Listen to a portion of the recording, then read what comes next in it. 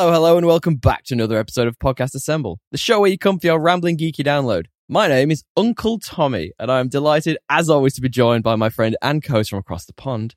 It's our resident freelance crime journalist of the pod, DL. How are you, mate? I'm good, man. But I do like the puppy stories, not crime journal. Like who stole this lab? Oh, right. Or I'm more of like a daytime piece kind of guy. Yeah, I'm more of a daytime news journalist. Oh, right. Interesting. Not crime. I'm sorry, I misread your LinkedIn profile. You mischaracterized me there. By the way, I have to call out there. I said Uncle Tommy. That isn't how I usually introduce myself. Imagine walking into like a meeting and be like, "Hi, I'm Uncle Tommy." You're like fucking avoid the schools. Yeah. You fucking weirdo. Like Captain Birdseye. Do you ever think about Captain Birdseye? I don't even know what that is. Is this a British brand? There is a British brand, probably British. I don't know. There's a brand of frozen like chicken nuggets and shit. And now I'm finding out it's probably just in the UK. Yeah, the Dino Nuggets. Birdseye. Yeah. That's the name of it. And they sort of, as the advertising for it like progressed over time, they evolved it to have like a captain as their character. So Captain Birdseye was a thing. The advertising then progressed to being this weird like Lord of the Flies type advertising where it was a bunch of kids on an island. But on the island with all the kids was Captain Birdseye. And like, if you don't think that's a bit rapey, I'm not sure I can be friends with you. It is a bit rapey. It's a little bit rapey. Captain Crunch wasn't rapey. I guess it would be. They were on a boat. He was on a boat. I guess when you think about it. But anyway, I don't introduce myself as Uncle Tommy. My brother just had his second kid, and we have a new listener to the podcast, and I'm super excited because I'm going to get to meet her when we go home at Christmas. Congrats. Now, you tell me this, DL. Congrats. That's so beautiful. When my brother texted me, and we were talking about names, and I'm going to say my last name, but I will say his kids' names. He texted me saying her name is Bria Olive. Now, I read that the first time as Brie Olive, which is a beautiful name. B-R-E... Wait, what did you say? B-R-E-I-A. E-I-A. So, I read that the first time, not paying as much attention maybe as I should have been, and I was like, oh, Brie Olive, and my brain immediately went, she's a bit of meat away from a charcuterie board. It's funny. I don't know what was wrong with me that day. That's funny. It's Bria, and it's a beautiful name. I don't know why you went with Olive. I can go with Olive. You did. No, the name is Bria Olive. Oh, her last name is Olive. No, man, her last name is the same as my last name. I don't know, but it's 2020. Maybe you never know. Apple. No, her name is Bria Olive, and my brain called it Brie and Olive. My brain, in its stupid state, whatever it was, in the morning, read Brie as in cheese. Yes. So I immediately thought, oh, that's a nice charcuterie board in the making. No, I think that's not a weird thing. That's a funny joke. Right. But now that you explain you have to explain it multiple times. Yeah, it's funny that, isn't it? Isn't that interesting how that stuff works? How are you, mate? How have you been? I've been working a lot. And I tell you one thing, a lot of busy work though. Yeah. You'll like. Yeah. I went at go-karting with a bunch of the partners' friends last weekend. It was, proper, not like these crap little electric things, like proper go-karting, like where they're like proper petrol, pretty hectic. They can get up to like 80 k's an hour, which is pretty hectic, pretty good. But the one thing they don't tell you as you become like a middle-aged human being, I'm now in my mid-30s, as you well know, is that, fuck me, it hurts. Yes, it is. It is tough. It is tough. Like, well, also, I wish it could hurt. Last 3 times I've gone, dude, there's just a bunch of there's a lot of people that always get stuck. Okay. And then you're just stuck behind them. Oh. Have you done the one at, the one in the entertainment center? Oh, yeah. Dude. That's the electric one. Dude, I'm just like, it's like a traffic jam. Like, I could just go to LA for this. What is going on? Can you guys stop just running into the wall? Oh, man. Ours was pretty good. The guys doing it were like actually fairly good level in ours. And the one person who wasn't particularly good, one of my partner's friends' girlfriends, after the practice laps decided that it wasn't for her. So she stopped. I wish most of the people would do that. Because every time I'm like, man, I'm having a great lap. And then it's just a freaking like the 405. And I'm like, I'm either going to kill someone or I stop. So I stop. So you're feeling a bit, rough around the edges? I the shit up the day after. I literally felt like I'd been beaten up by Jonathan Majors. I was going to say, speaking of. God, that is a bad joke. Yeah. But he was in the news, wasn't he? Yeah, his trial started or something. Oh, yeah. That's basically going to be whether Marvel continues with him. Because he could go to jail. I feel like they have to kind of make a decision. They're not going to wait. They got to. How long is this trial going to go? Oh, I think they've already made a decision. You'd think Marvel have made the decision. Yeah. There's all the talk about Cillian Murphy maybe being Doctor Doom. There's a lot of cool stuff out there. Who's the guy who's in No Country for Old Men, the bad guy? Oh, that guy. Forget his name. I was gonna say Javier Bardem. They're talking about the him. Fucking weirdest haircut in this movie. Aren't they talking about him for Galactus as well? Like, I think that's a weird, interesting choice. I've liked him in a couple things, but I think he's not as good as people make him out to be. Okay. Yeah. What haven't you liked him in? The Little Mermaid. Okay. Where he's got a multicultural set of daughters. Yes. I've already heard my rant there. Fox? My rant. Wasn't he in Skyfall? He was all right. Yeah, he was great in Skyfall. Yeah, he was like that. Gollum. Yeah, he was good in that. Gollum on meth. And he's in Dune, and we haven't seen much from him in that. No. Yet. He's coming Yeah, in. we'll bigger, see how bigger that. part We'll in see Dune how Part that 2. plays. I rate him. He was No Control Man. No, he's great in that. He's like very frightening for sure. He's got a bit of terrifying about him, and I feel like it's hard to write a good villain. He clearly does a lot with a little. Like, I don't feel like Silver in Skyfall was written to be as terrifying as the whole bit where he's insinuating that James Bond has never tried being with a man and stuff, and like the way he makes even that menacing. Yeah, like that's hard to do. To be honest, he hasn't just been in that much stuff to be like. I actually don't think he's been in as much stuff as I thought I had. I just looked at his IMDb's. I wonder if he's ever been in a lot of stuff. A lot of stuff. Imagine him in a rom-com. No, he has been. A lot of stuff in the 90s was like that. Oh, really? Even for him? But it's just not recently. Not overly memorable. Yeah, I don't know. Anyway, maybe it was a bad take. Sometimes everyone's due. I'm due. I rate him. Yeah. I think he'd be good in it. But I'd prefer to see Cillian Murphy, to be honest with you. I think he's a fantastic actor. I think he's good.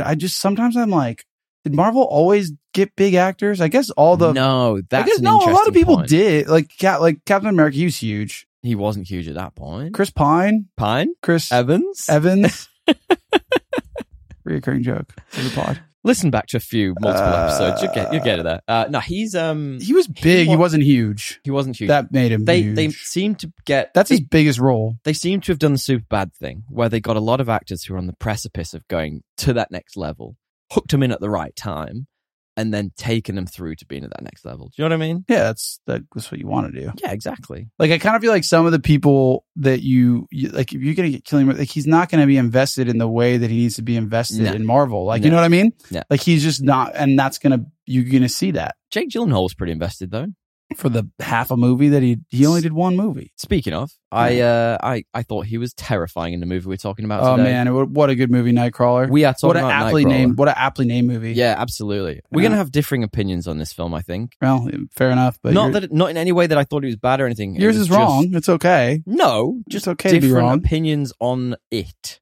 I'm not saying it is anyway bad. I enjoyed the film. It is. It's a terrifying film. Yeah, it's a good one. It's an interesting one. We'll talk about it. Well, before we do, actually, it is Spotify Wrap time. Oh, God. Did you open your Spotify Wrap? No, and you're making me do it live, and it's so bad because I only listen to Spotify at the gym. And Brilliant. My gym music is not what I would play. Listeners, if you have Spotify Wrapped, let us know what you got for your top songs. Oh, wow, that's loud. Yeah, it's like emo. Brilliant. Screamo hardcore rock. Let's see. Tell me who. Give me the top 5 songs. It's not telling me. It's just playing it, which is even more embarrassing. Some 1975. Oh, all right. Okay. Not too screamo. This is Thrice. You know Thrice? No idea. They are like a post-hardcore band. So you can flick through to get you just your top 5 artists. Oh, I'm just like, interested. Should I just go to the end? You can just flick through a little bit. Okay. It's about halfway through. Okay, here we go. John Mayer is number 1. Wow. Yeah, real screamo stuff. I'm a big fan of John Mayer. Actually, I write that. The 1975 is 2. Okay, all right. Chasing Victory, a emo band from my gym playlist. Baffled by some of these. Sound of Animals Fighting, good song. Seosin, another emo band. You really like your emo bands. Well, I just only like when I'm at home, I put on through a different app because you can't. What app do you put it on through? Like the Sonos app, because I can't listen through my speakers. So like my home chill playlists are not represented in my Spotify. The only thing represented is my gym playlist, which is like literally 400 songs of hardcore rock. Like anyway. So that's that. What podcast? My top artists are pretty straightforward. Yeah. Sam Fender, you know I love Sam Fender. Yeah. Blink 182, of course it's Blink 182. Who else? Arctic Monkeys, which I'm surprised by because I don't listen to them that much. Harry Styles, very surprised by that one. That is shocking. Didn't expect that to be in there. And then 1975, I've not been listening to them as much recently. I find him a bit... he's just annoying now. Like, I've got over the lead singer. Yeah, but I don't like listen to him talk. I just listen to the music, so... Honestly, that was a pretty shocking list. I think it's just like also the songs that like on your Spotify playlist, when you press shuffle, it usually, for some reason, it almost always starts with the same song for me, which was one of those songs I just played. Which I think to me they've is changed how the algorithm works on that. Anyway, recently. I most of the time when I'm on Spotify, it's either gym or it's podcasts. Speaking of Spotify, Yeah. if you were to open your Spotify app to rate a podcast like our own, so hypothetically, like you, the listener, if you were opening Spotify to listen to this podcast and you saw us, what would you recommend they potentially give us out of 5 stars? After that showing in my review, very low. but that's not why you came. So 5 stars. We'd love it if you gave us 5 stars. You can do it right there in Apple, in Spotify, whatever. Shameless plugging. We would really appreciate that. Don't really care. I hate doing this part, so if you could do it for us, that would really help. You hate rating yourself? I hate begging for scores. It's not very becoming, is it? And there will be time codes in the description, as always. They will be supplied by friend and editing master of the show, Mr. Matthew Bliss. Stick around. We'll give you his episodes. We'll give you his details at the end of the show, not his episodes. That doesn't make sense. Yeah. We'll give you his details, and you can get a master of your own. DL. Been happening, buddy. Dude, What have you been up to? I've been reading Red Rising. I'm just getting to, like, it's starting to get good. It was kind of really boring to start. And you're right. I know what you mean. It's like they just skip over shit where I'm like, this kind of needs to be dug into, like a little bit more like narration or like dialogue to indicate what's happening. Yeah. As opposed to just his thoughts and like really abruptly, like these are the 3 houses. It's like, there could be more of that. I think you could tell it's this guy's first book when you actually big time. But it's a really compelling setting. Yes. When he gets to the what do they call it? The school or whatever. So he's got to the school. He's just been drafted. Right. And he's having the conversation at the table with the other people that were in the first round. The bit that I was sort of getting at without trying to tell you, it was, when he's going through the transformation. Yes. Like, they spend so much time talking about that bit. And it's like, it's horrifying. And it's like, man, like, this could be like a chat. Like, it was like 5 chapters. I guess they're trying to like highlight the scope and I guess... and like emphasize the scope of the change, which I take your point. To me, there's always a part of these kind of books though that have that, because you need to like invest in the agony of a character to understand certain parts. But I just think it was a bit boring. Backstory at the beginning about his wife and stuff. That's all the agony. I don't need to know about this as well.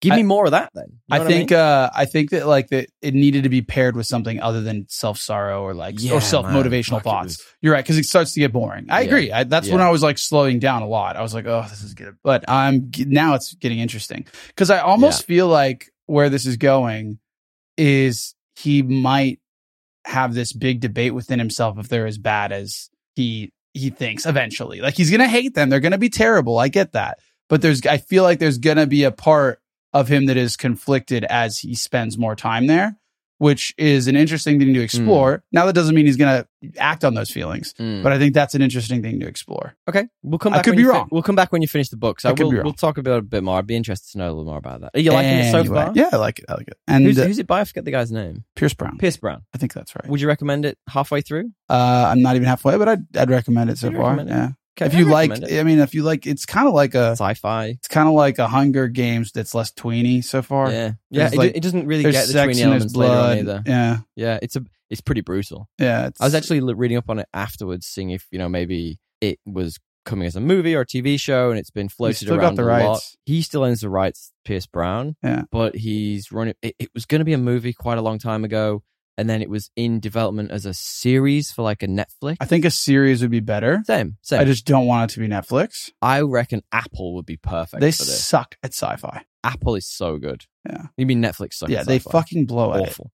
Or Rebel Moon coming out in 2 weeks. I think we're going to do it for the podcast. Don't you think that indicates to you that it's like more about Rebel Moon than it is about Netflix? Like, oh yeah. Like the fact that they picked it up. Anyway, well, I've been doing a fun thing this week. What is that? I finished Spider-Man 2, the video game. Damn, you breezed through that, mate.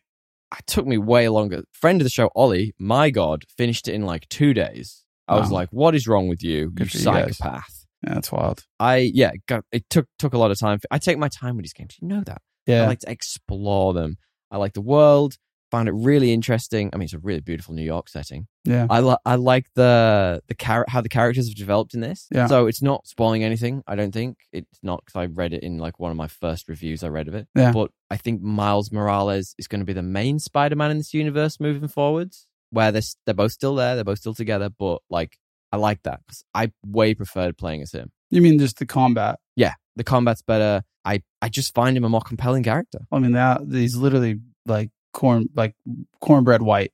Oh yeah, big time. Peter Parker. He's just such a little Petey. Just like such a white dude. He takes some dark turns in this one, which I like. I like Love a that lot. for him. It's a good game. I can lend you it if you ever want to borrow it. I would want to play. It doesn't have New Game Plus yet, so I can't replay through with all my extra special powers and abilities. I never do that. Neither. I kind of like the challenge of the build. Like otherwise it's boring ass. Like if New Game Plus like had like a crazy difficulty, like sure. Yeah. You know what I mean? That would be absolutely. Interesting.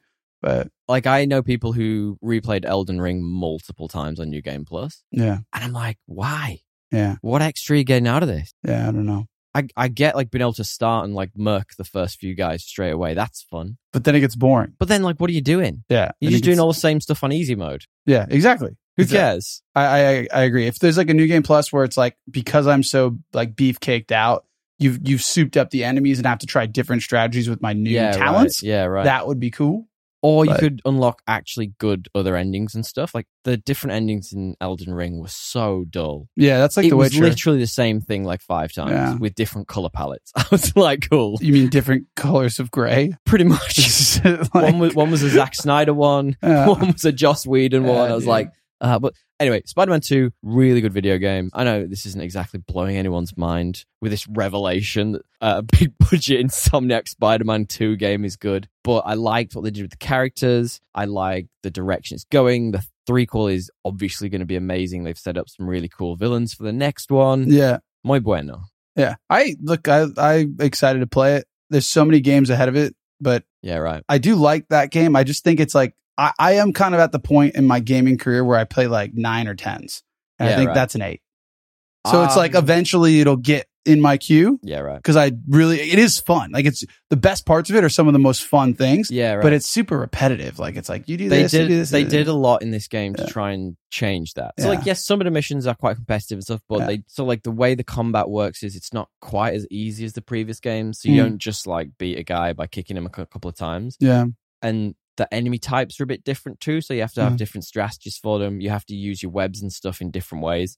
They've definitely tried to build on what they did. Not that it's a bad game. No. I just, I got like Alan Wake. I got the other Horizon Zero Dawn game. I've got The Witcher. There's so many things ahead of it. Question for you. Yes. Question for you very quickly. As I have literally just finished this, do you ever get like end of video game blues? And this is a random question. If it's like a good game. Yeah. And I never realized this until I finished this. I don't think it's that the game is amazing. It's that I really like the gameplay of it. I finish a game that I really like, and I'm like, I don't want to start a new game yet, but I don't want to jump back into the world because I've just done it. And I'm sort of in this weird middle ground where I don't know what to do with myself. I've got this energy for playing video games, but I almost need another one immediately after to play something, keep going with it. Yeah, I usually play it again and I play it on hard. Right. Yeah. Well, but like I play a lot of survival horror. Yeah, right. So it's like kind of fun because it's like now I know where shit is and it's going to be harder and I can just, I played like Resident Evil again right after I beat it. Right. There's certain, yes, I do that. Because I'm not ready to leave. Yeah. I want to know from the listeners, is this like a thing? Do you get like end of video game blues? Like hit us up at Podcast Assemble on Instagram, let us know, because I found it weird that I've had this my whole life and I've never said it or put a finger on it. Yeah, I've definitely, Halo was when I first felt that. Yeah, right. But the reality is like most of the games these days I don't finish. Yeah. Because they're so fucking big. True. So it's like I think it's like rarer that happens, but it happens. I guess I play a lot of games with like a specific ending. So I play a lot of single player video games with good like narratives and such, because that's what I like to play. That's my genre. That's how I technically never finished Red Dead Redemption 2. Really? I'm in the like last 3 missions, which it's like there's an epilogue where like you literally like surely the game's over. Yeah, right. And then there's another like 5 hours of gameplay, and you're playing as a different character. Spoilers. And so like one day I will finish that, but I think I'm just going to do a replay of the whole game and then finish it rather than start where I was. So I never finished Breath of the Wild. So the Zelda game, I did everything you could possibly do in that world, but finished the game. Because I was just like, I don't need to. I don't think I finished that game either. Yeah. And then these big games are just too big. Yeah. I finished Tears of the Kingdom because I really wanted to see the ending to that. Like I heard it had a really epic ending. I was like, oh, cool, I'll do that. Yeah. And I got I think I'd been more invested in some of the story beat. Because I've never been invested in Zelda. It's all about the world, man. It's too much text. It's too much talking. Well, there's a lot of like, you had to go like find the memories. And I was like, to understand the story, I was like, I don't really like this. Yeah. Just tell me the story. I don't want to find memories. Like, for a lot of the memories and stuff in the Tears of the Kingdom, I just used a guide. I was like, I don't care enough to find these myself. Well, I just like didn't even care to look it up to find them. Yeah, right. I would have just probably watched a YouTube video, like in order, show me all the memories. You know what I mean? Like, I'm going to try and find some acorns. Yeah. I don't want to be finding these. Well, the thing I found out about Tears of the Kingdom is that if you don't do some specific things, beat some specific bosses in the game, you know the guys you get who follow you around, they become like your little guys on your shoulder. Yeah. If you don't beat those bosses in the game, at the end, before you fight the final boss, you have to fight those bosses. So you could all together, one by one, in order. So I was like, no, I don't want to do that. I'm good. So I ended up fighting them all, and then going and fighting the final boss. Fair enough. It was pretty fun, to be fair. The final boss was fun. He was more challenging technically than he was just like really strong. Yeah. That's good. That's what you want. Exactly. Yeah. Did you watch Loki, by the way? Have we talked about this yet? We haven't talked about Loki. No. What do you think? It was a really beautiful ending of the arc of Tom Hiddleston Absolutely. as Loki. Like, even though he's saying he might not. Well, who knows? But like, yeah, right. You know what I mean? Like, it was a great ending. It was a great. Like, I loved the story. I loved the people. I loved the smallness of it all. Nothing happened.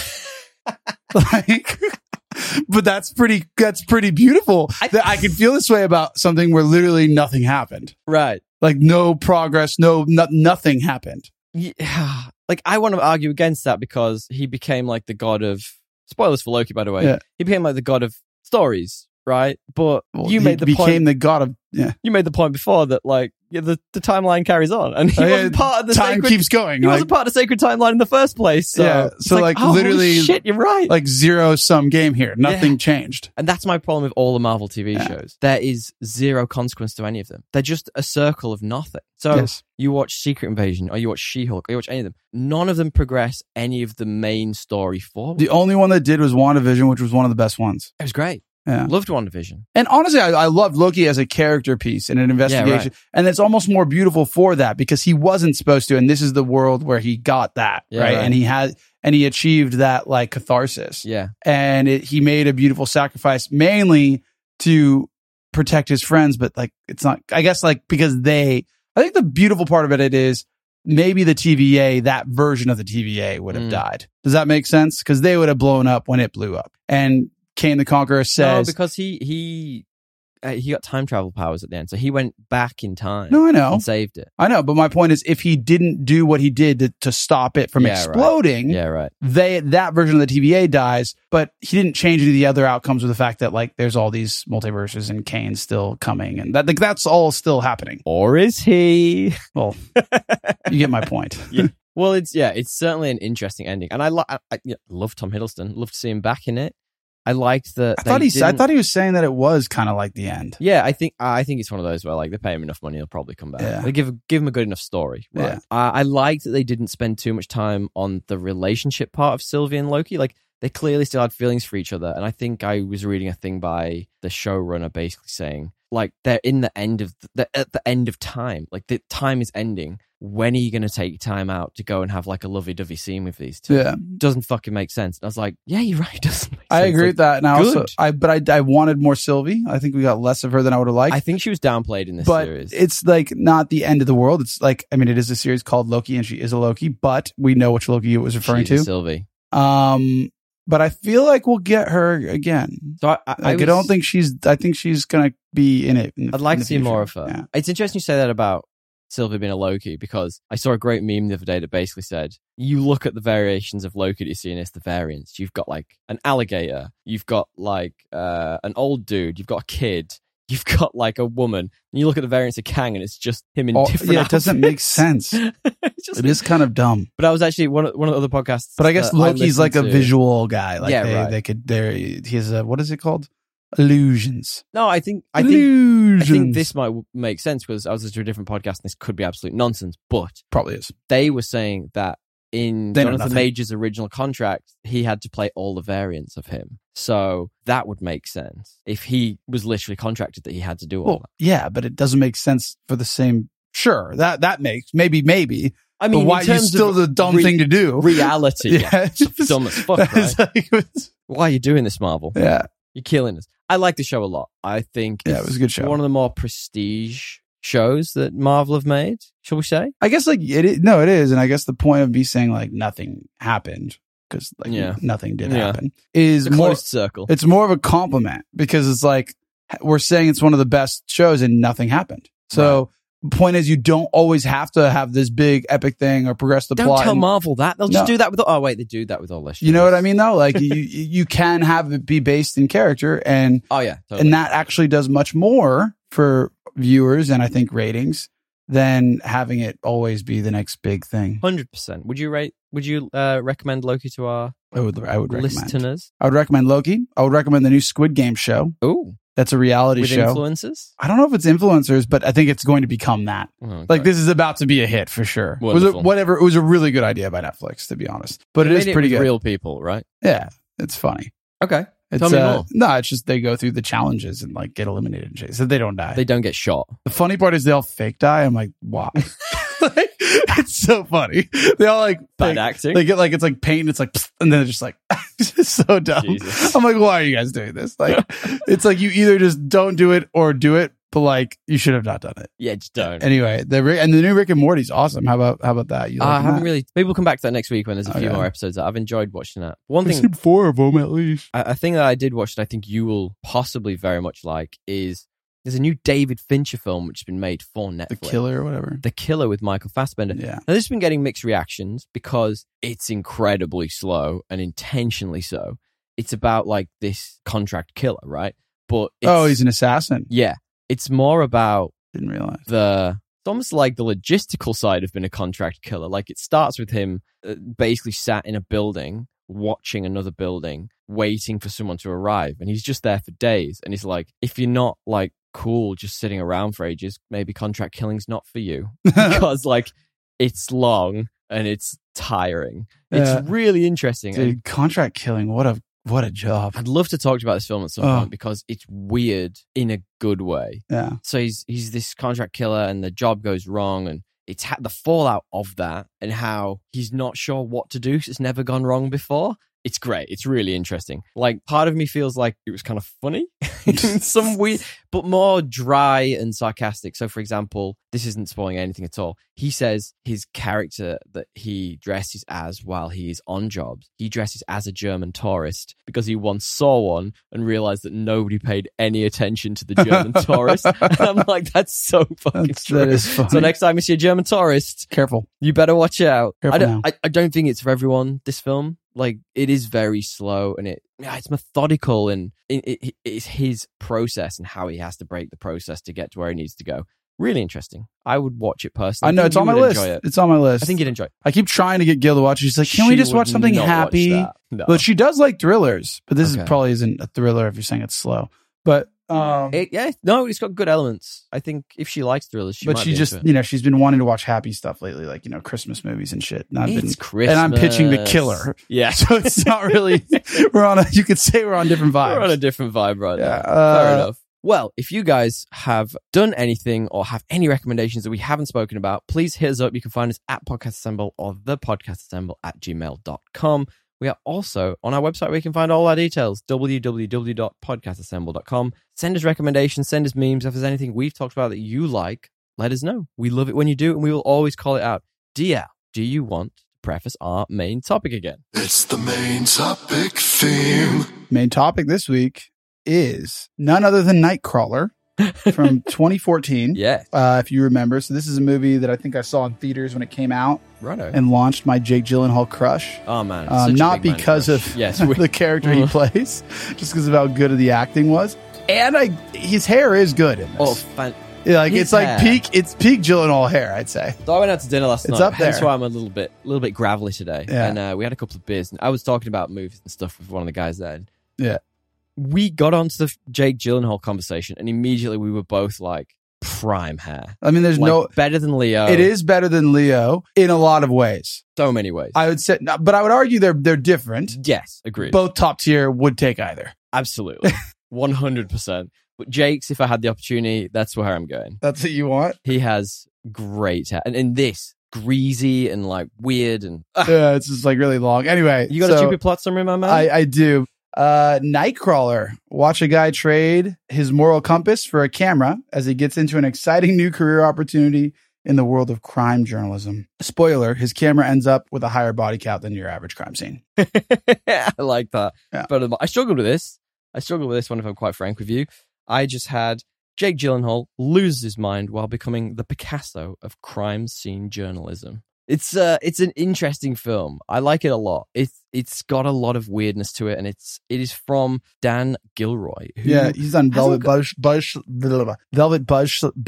Yeah, he had a load of stuff hard. as writing credits on his IMDb. Yeah. So, for example, Kong Skull Island. He Andor. wrote a lot of Andor. Yeah. And I find this fascinating as a directorial effort because he's bringing together a cast of, one major star, but not many other huge stars at this time in their careers. Obviously, Bill Paxton. And honestly, Gyllenhaal was a star, but like I think like this was like this 2-year period was actually when he got huge. Yeah, huge. right. Like he did Prisoners and this and like a couple other movies all within 2 years. Right. That got, I think, I a haven't lot seen more. Prisoners. I need to see that. Oh, it's great. It's one of my faves.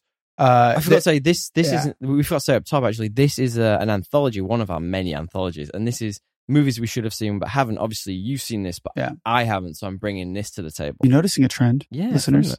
Yeah, that I have to come up with all the fucking ideas. No, that all the movies I've already seen. Have you really not seen this? Nah, Oh. come to the table with one next time. We'll watch one that you haven't seen. I don't know what I haven't seen. I just know what I have seen. Oh, okay, good. You got to pick one that I Good haven't chat. seen. Good chat. Well, anyway, this got some pretty interesting acts in it. Obviously, Bill Paxton's in this. You'll know him from Apollo 13, Aliens, Twister. I like Rene Russo in this. She's fantastic. She's also in Lethal Weapon 4. Riz Ahmed, who we talked about just last week, I think. We did. I forgot he was in this. Phenomenal in this. We'll We'll get into him. But there's one other person I wanted to call out who not only has a fantastic name, but also has a fantastic tidbit of his IMDb career. One of the characters, Michael Papajohn, not going to say that isn't a terrible name, who's only a Loves security a pizza. guard at the beginning of this. Yeah, he loves a Big pizza guy. But he is the guy from the original Tobey Maguire Spider-Mans who kills Uncle Ben at the beginning. And he's just a security guard in this. Oh, man. You mean the guy with the crazy ass hair? Yeah, with the blonde tipped hair. I'm like, how the mighty have fallen. Michael Pop. That's it. Oh, it is him. He looks so different. That was going to be my choice for Security a guard. goofy IMDb picture, actually. His biggest role is Spider-Man, American Ultra, and Jurassic World. It sure is. And if you want to look at his goofy IMDb picture and tell me whether you think it is goofier or not than Or Ashton, who was Dar Ben from the Marvels last week. I don't think it is. You don't think I it think is? it's a normal picture.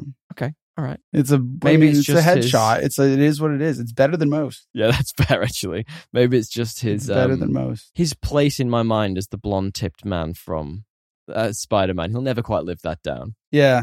Apparently Jake Gyllenhaal in this got real skinny. Like this I noticed it, but I didn't really notice it until like I saw him in another movie, as I was going through his IMDb, I saw him in another, and I'm like, oh, actually, he's a beefcake. What happened in this movie? Yeah, right. You've just ruined one of our trivia true or false. He Okay. actually lost 20 pounds for the role. Sorry about and it was that. his own idea. So, interestingly, one of the themes of the movie is like coyotes. Yes. And that was his, that's how he wanted the character to be portrayed as almost Honestly, like a scavenger. Now that you just said coyote, I'm like, Tell me I'm about wondering why they didn't have a couple like coyote background. motifs. Yeah, it actually would have added a lot of value to Absolutely. the artistic film. So direction. what's the overview of this film then? What's the plot? We're getting to full spoilers here, right? Yeah, this is a movie that I think, I saw it when it came out in theaters. It's directed by Dan Gilroy, done a bunch of stuff we talked about. I would describe it as like a non-traditional thriller. Do you think is that a fair? Yeah, it's like it is a thriller in a lot of ways. It's more of a thought-provoking thriller than most. Yeah, it's not like a traditional thriller, but it is thrilling.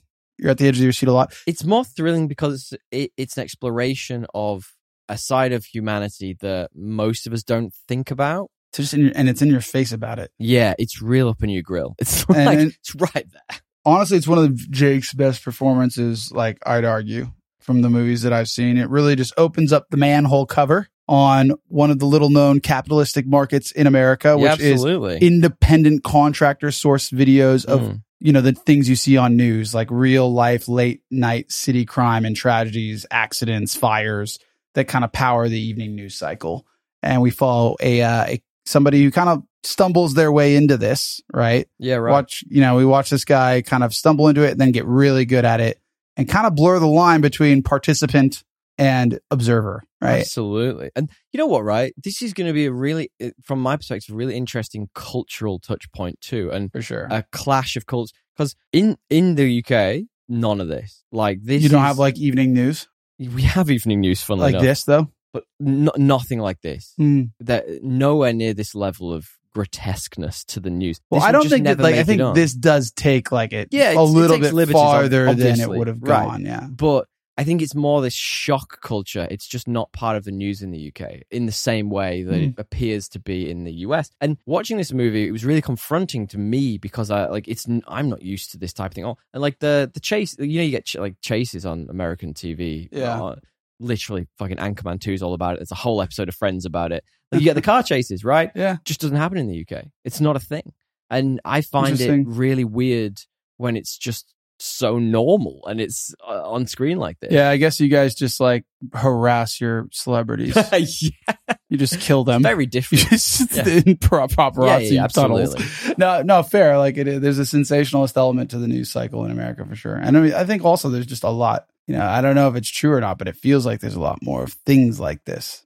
Right. That it could be a little bit of column A, a little bit of column B. I think sensationalist is a perfect word for it. I think what worked for me in this film really was that it was more about vibes than story. Like the story was fantastic, super interesting, but I felt myself being more interested in the vibe I was getting in the scene at any one time. Like, let me put that in perspective. So when this film starts, I think I messaged you about this. The very opening shots of the movie are just shots of LA, and it's beautiful and it's really interestingly put together. Yeah. But it has this like cheerful, almost upbeat soundtrack to it. And I'm like, is Mr. Rogers going to walk in on the side of this? What are we watching? What is happening in this scene? And then there's a clear delineation from that when it starts Jake Gyllenhaal's story, Lou's story. And I was like, the vibe I was getting from that really threw me. And I was then trying to feel out scenes more than analyze them. Is that weird? No, I think that the vibe of it, I think what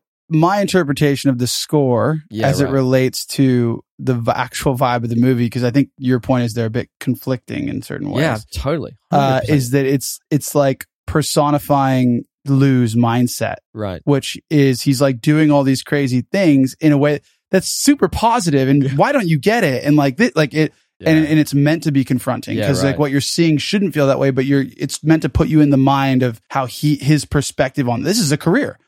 Why wouldn't I do this? This is what you're supposed, and it's supposed like that's his jolly outlook towards this. And Lou is this thing that is not very jolly. Yeah. Clearly has some problems. He's got some tiz. Yeah, he's got some problems. And it's more a lack of empathy than I think anything else. Well, that's the thing about people on the spectrum. That is something that oh, absolutely. And happens. It's interesting how it's portrayed all the way through the film because it's almost like an escalation. Now, do you know what was really weird? I was watching this and I couldn't get out of my head. It just reminded me of Mice and Men, right? It was escalating at every step of his journey. It was the puppies. It was him getting a camera. It was what was the first one? The rabbits when he gets the camera, and then it was the dogs when he kills the dude to take on the business, and then he's dragging a guy out of his car. It's killing the woman. You know what I mean? It's that escalation. It's really subtly, interestingly done, and I just had that in my head the whole time. Yeah, I think the escalation is for sure. As he gets better at it, his like moral compass kind of becomes more and more explain tweaked. Nightcrawling to me a little bit more. Yeah, it's basically like the idea of a night, like he stumbles upon like a car accident. Yeah, right. And sees that there's a guy just like filming it. Like, come on. And getting like with a crew. Yeah. Runs off and then the guy cuts a deal. Like he just stumbles across this in LA at night and realizes, and he's unemployed. Like he's trying to sell sheet metal to like a warehouse. Like I don't even know that you could do that. That he's stolen.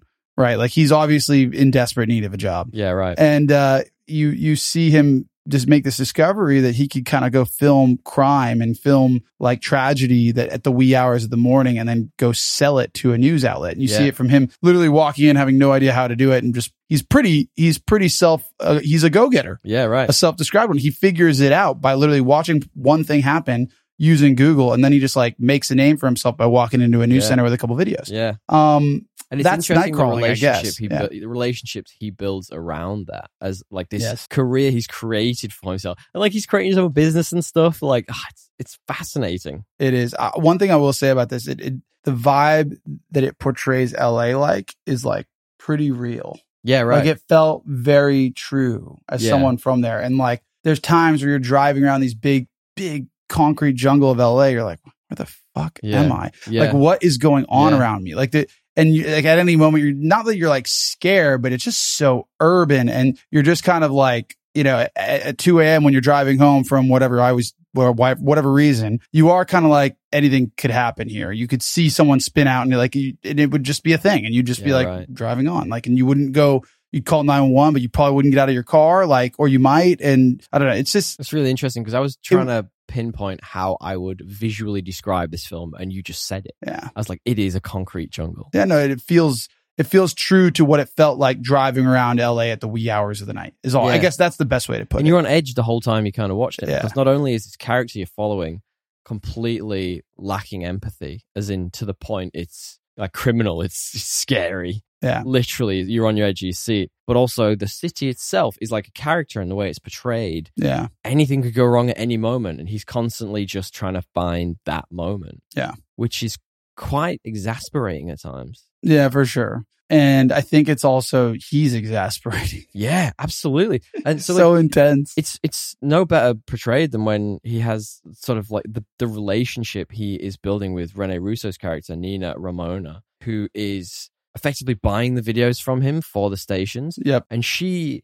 kind of found a almost like a not true valued asset, right? Yeah, like it's like she got the stock when it was low because he's really good at this, but he doesn't know his value, at least initially. Yeah. And it's interesting, but it's as much an exploration of Jake Gyllenhaal's character as is hers. Like, how deprived is she willing to be to get ratings? Yes. And it just spirals. It does. It's fascinating. And he's bringing her wilder and wilder stuff that, you know, other people aren't shooting because they can't get that close. Or choose not to. Yeah, because, you know, they have empathy and they have like brain cells. And it's, you know, it's interesting that she's more than happy to put this stuff on the news. Like it sort of crescendos at one point with there is a home invasion and two dudes walk in with shotguns, kill a bunch of people, and old mate, bloody Lou, sees them leave, films them, and then is happy to go in there and just film these people dying. Or, well, at first it's like they're dead, but then the last person he gets to, you can hear him still alive. Yeah, right. And, you know, like, it's like, it's the obvious point where he's crossed the line. Yeah. Like, there's other points where you're like, you should not have done that. And I would not do that. But, like, I still view you as a human, maybe. At this point, you're like, you are a sociopath. Someone's bleeding out in front of you. Perfect word. And, like, you don't stop and call the police because you know, it's, absolutely. Super dark movie. And it's, but the way it satires, you know, like the sensationalism and with that Nina character specifically, just like so on the money. It's an investigation of we're already getting into themes, but like the power of like the dark power of ambition, like the downside of ambition on both sides. Yeah. As well as like I think a satire to your point on the news and an investigation of like, hey, like doesn't the modern news and what capitalism has done for it? Like it's not about actual truth. No. And there's always that one guy. Is he the producer? The guy who's always pushing back. Yeah, pushing back, saying this isn't the story. You're making something up. Like, right. I like that. Yeah, it was a really, really interesting. And then like even an investigation of LA, like in so many ways, beautifully shot, but also just like the entertainment industry as a culture. Right. When he just rips her apart. At that little Mexican. Yeah, wow. They say it's a taste of Mexico. Let's wait till we get into the performances just a sec, because that for me is one of like the pinpoint moments. It's such a good scene of him just having, you know, zero cares about human life. Yeah. And it's not when he's looking at dead people, people dying, filming them. It's that moment. Yeah. And I'm like, holy shit, So basically, like the story goes, he's selling to Nina, and Nina is, lapping it up. She's getting more ratings from his videos. And he effectively blackmails her into going on a date with him. And she does it in quotation marks, as a professional courtesy. Yeah. I think she uses the words.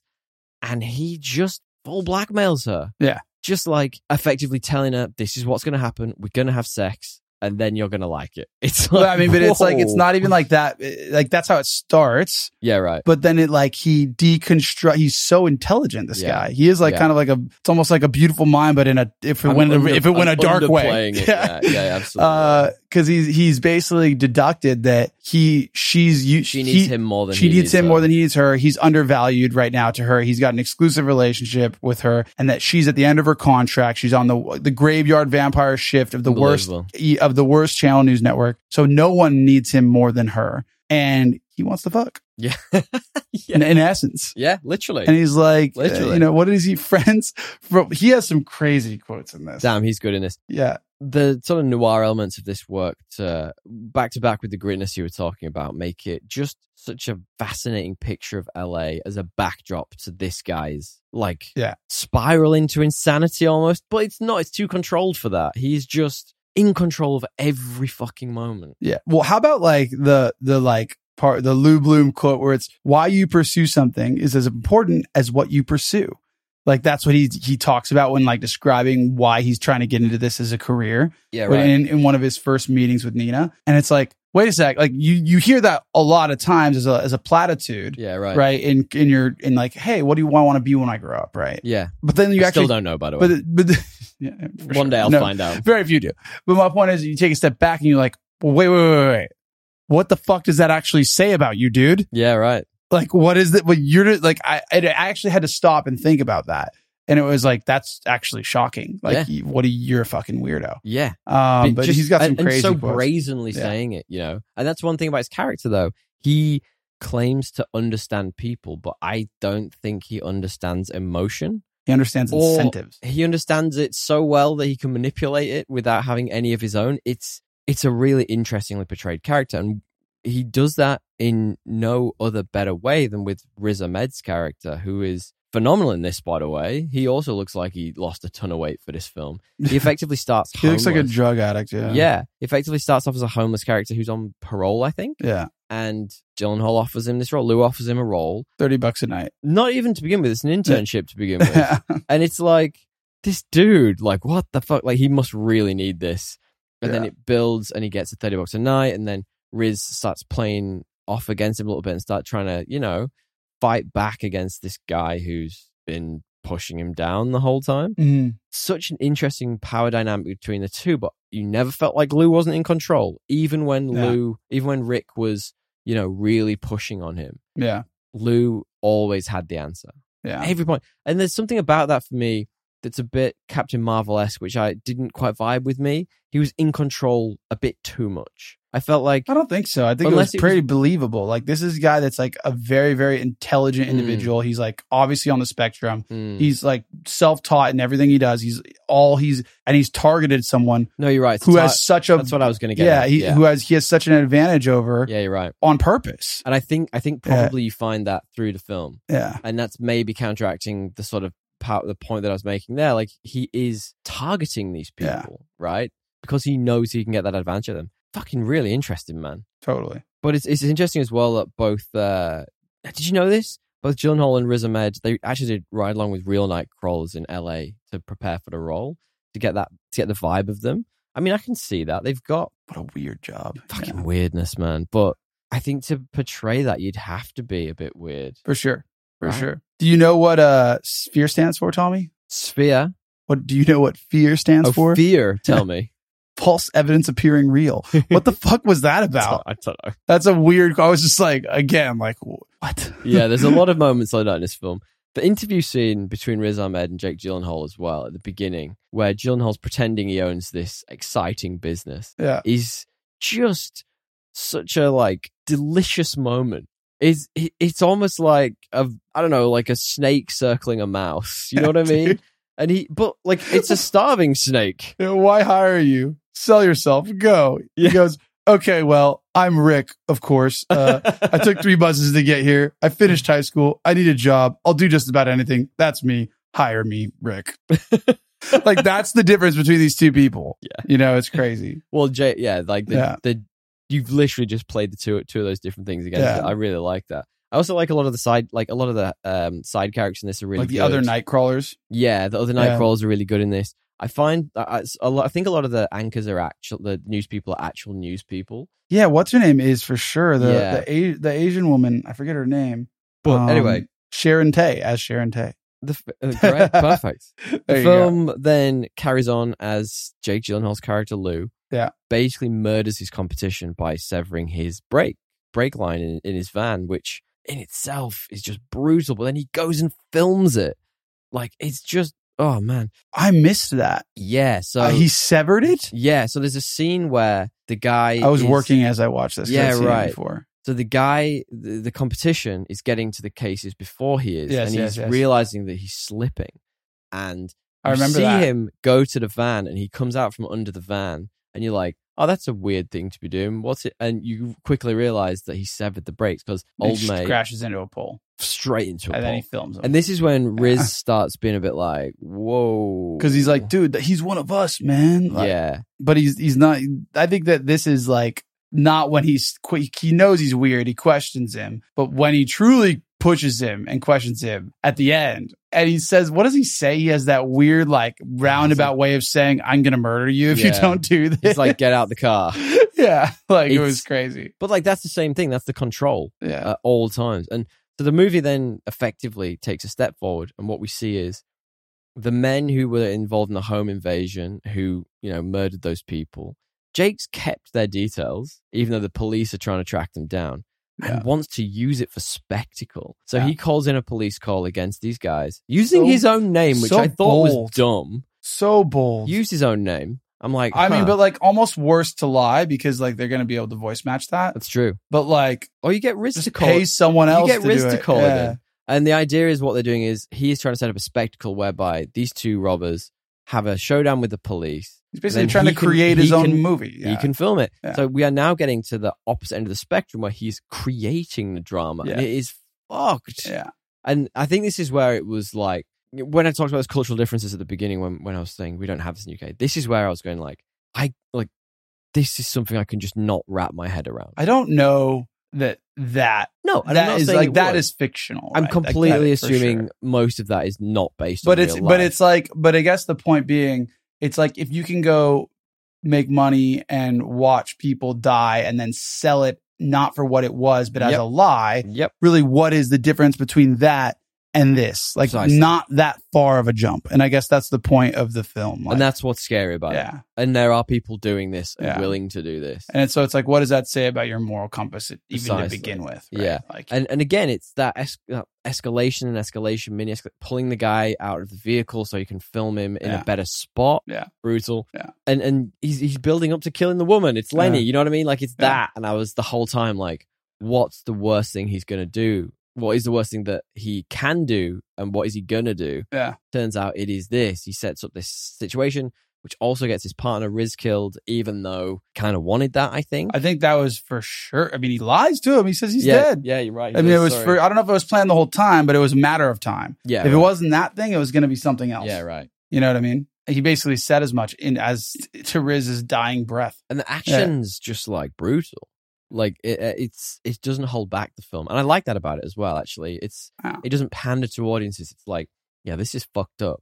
Yeah, which is good. And I liked how they like had a lot of like LA references as well. Yeah, right. On the street names. Yeah, like what? La Cienega. Why'd you take La Cienega? We could have got off of the 2. I'm like, I know that. I know where that is. I've been there. Yeah. He's a beautiful mind, isn't he?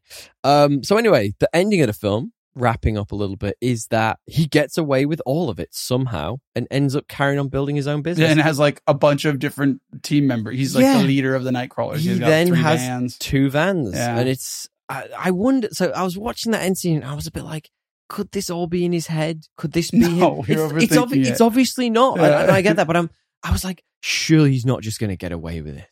Like, surely not. But he just does. Carries on. Yeah. Yeah. I feel as if something like this actually happened with a triple murder, they would get a warrant to look at his shit. I mean, it wouldn't be that hard. It was known that he was at the event as within minutes of it happening. Yeah, right. You have to be like, this guy could be a suspect. Car. Yeah. Like they would probably get a warrant. Too many and he'd prove his innocence, nowadays. But then he'd also prove that he was obstructing justice by not giving the video originally. Yeah, right. Interesting. Yeah. Anyway, he gets away with it. It's fucked up.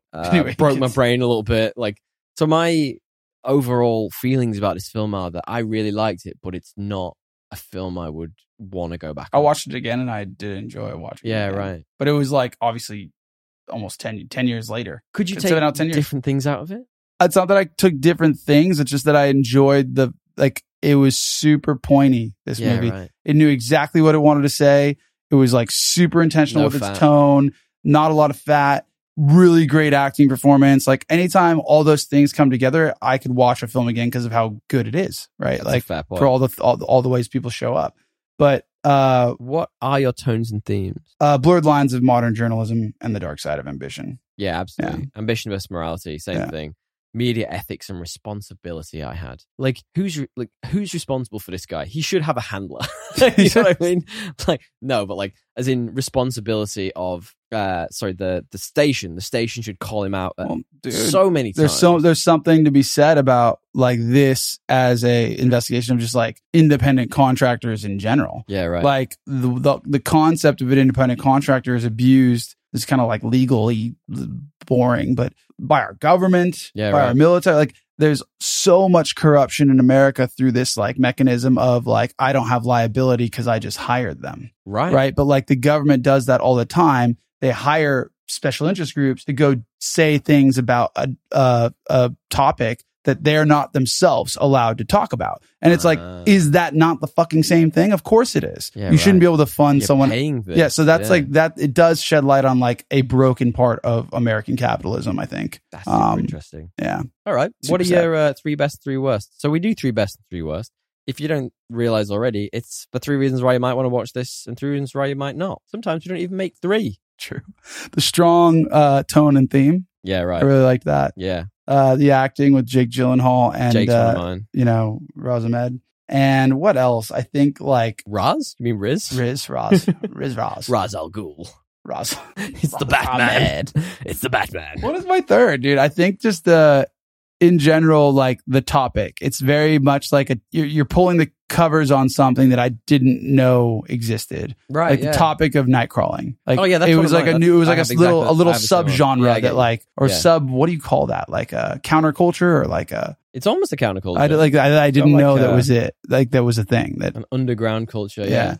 That's one of mine actually. The fact that I had no idea about this existing, even my Britishness. Like not knowing it's a thing, it's fascinating to me to understand more about that. Yeah. I also had the cinematography, like it was so intentional.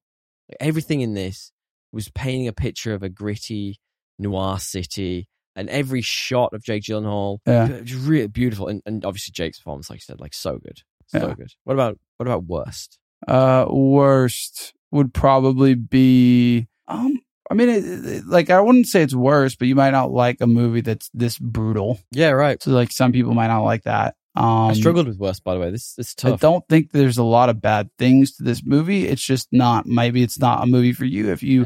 It's a bit depressing at times. Yeah, it is. It's a real reflection of a specific human being. Yeah, that's not either a great human being. Yeah, it's not a happy-go-lucky story. Yeah. I'm not going to say it's depressing. I'm going to say it's just like off-putting. Like if you like, it's not like a happy ending. Yeah, absolutely. Yeah, well, it is for him. That's all I have. Yeah, that's all I have for it. Not for the people. I just had it felt a bit disjointed at times, and that's a weird. I mean, it's a weird take because, like you say, it was really there was no fat. It got to the point very quickly, but I sometimes felt like because you were following this unreliable narrator the whole way through.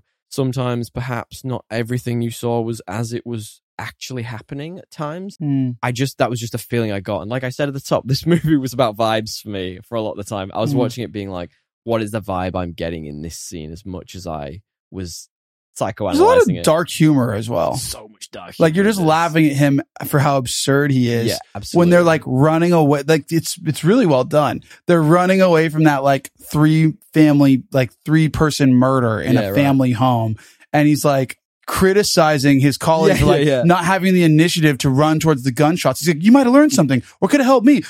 I need you to show initiative in this career. And you're just like, what is wrong with this dude? Like, it's just, that's another positive, to be honest. It's dark humor. If you like dark humor, man, plenty of that. I'm all about dark humor. You know me. Let's talk about the critical reception then. So tell me, DL, what do you think the current IMDb score is for this? 8.2. 7.8.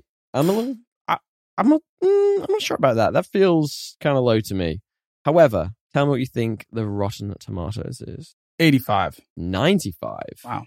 So both critics and the public clearly had a good time with it. IMDb is so weird sometimes. It's just off sometimes. IMDb?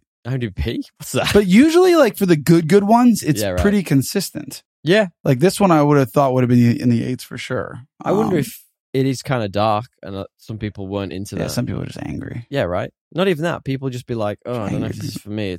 Maybe there's just not enough Mark Wahlberg in it. Yeah, true. That is a problem sometimes. It is. I mean, in this film, it's a massive problem. Yeah, it's an issue. It's one of my 3 worst, actually. Now I have 2. Let's go back to that, actually. My 3 worst are not enough Mark Wahlberg. Not enough Mark Wahlberg. Yeah. And finally, Letterboxd, out of 5, what do you think that is? The classic, always 3.6, but isn't always 3.6. 3.75. Ooh, it's 4. That's strong. Surprising. That's strong. Users clearly like this on Letterboxd, but not so much on IMDb, which is a little bit baffling.